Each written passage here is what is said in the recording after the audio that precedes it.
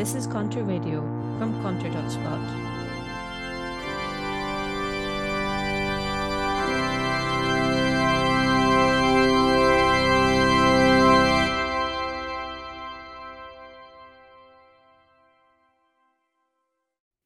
Welcome to the Sunday Salmon with me, David Jameson.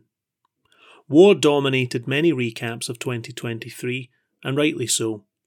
The bloodletting in Gaza was the nadir in the most conflict-ravaged annum since the end of the Cold War, according to the Peace Research Institute in Oslo. To the Ukrainian offensive against Russian occupation, which resulted in terrible casualties among the Western coordinated and armed troops, we can add the ethnic cleansing of Armenians from Nagorno-Karabakh and a spate of wars and coups across Africa, many closely related to shifting allegiances in the world system. The opening weeks of the new year only heightened tensions across the Middle East as the UK and US launched a bombing campaign in Yemen to ward off the Houthi blockade of shipping in the Red Sea. The old world is dying, and the new is born in blood and fire. It's not just the socialists saying so. The British Defence Minister Grant Shapps made the following bombastic appeal for a new war economy to which British citizens must make sacrifices. Quotes, "The world has become acutely dangerous. All around us, our enemies are preparing, and we are just seeing the start of the tragic consequences. From Ukraine to the Middle East, the South China Sea to North Korea, South America to Africa, and new theatres, from cyber to space warfare, all of which could have a disastrous impact at home. The era of the peace dividend is over, and now, just like our enemies, we must plan and invest for an era of confrontation." He was echoed at the top of the NATO military alliance by the chair of its military committee, Admiral Rob Bauer. Quotes, "We have to realise it's not a given that we are in peace, and that's why we are preparing for a conflict with Russia. But the discussion is much wider.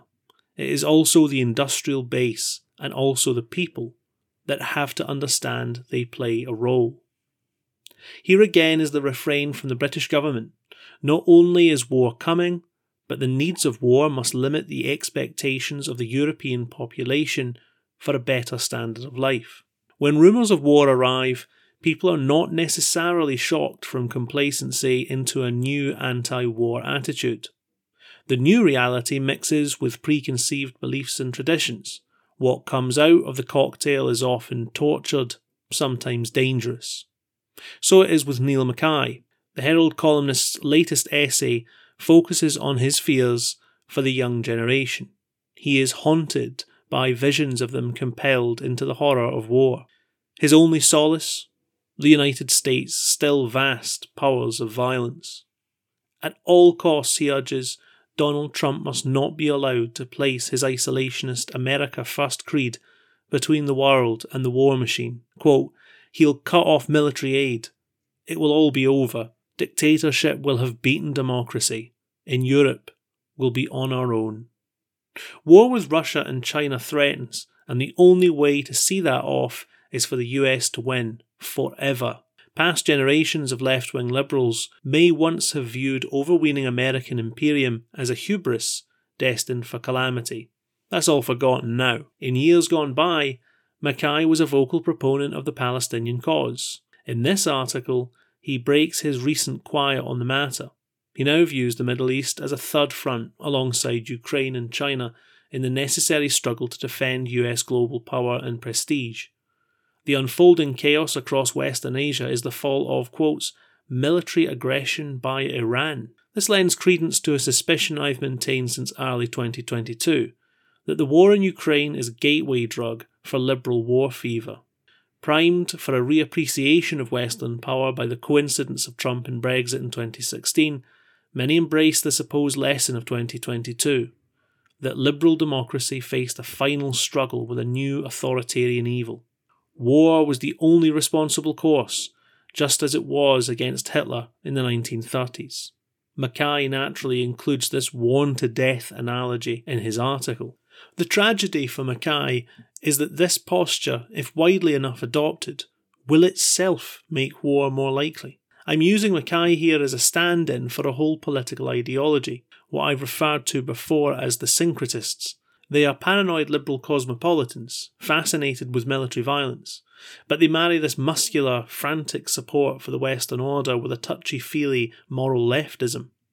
This creed deserves special attention because, unlike LARPers on social media scenes, it is not adopting the symbolism and lingo of deceased movements, Twitter Maoists, traditionalists, libertarians and so on. It is organic to our time and the present configuration of class society.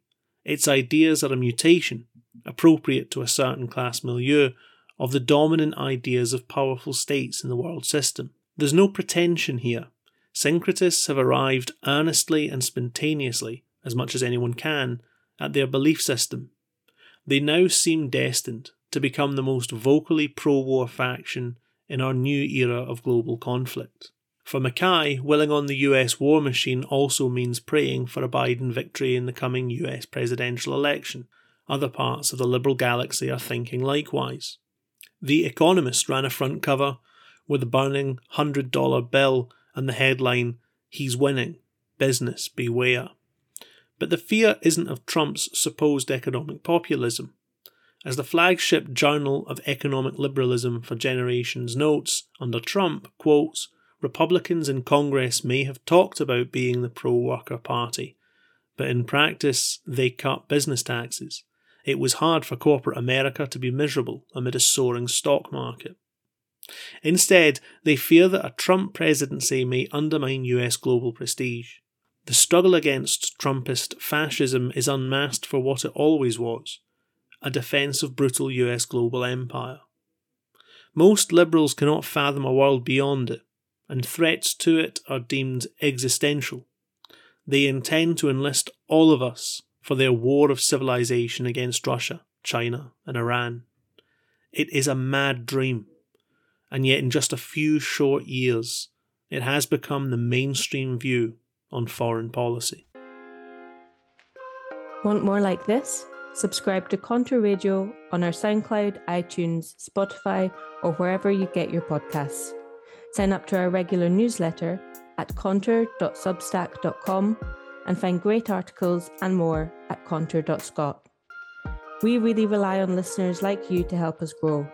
In return, you get access to exclusive content and events by joining our Patreon at patreon.com/ContoursScot.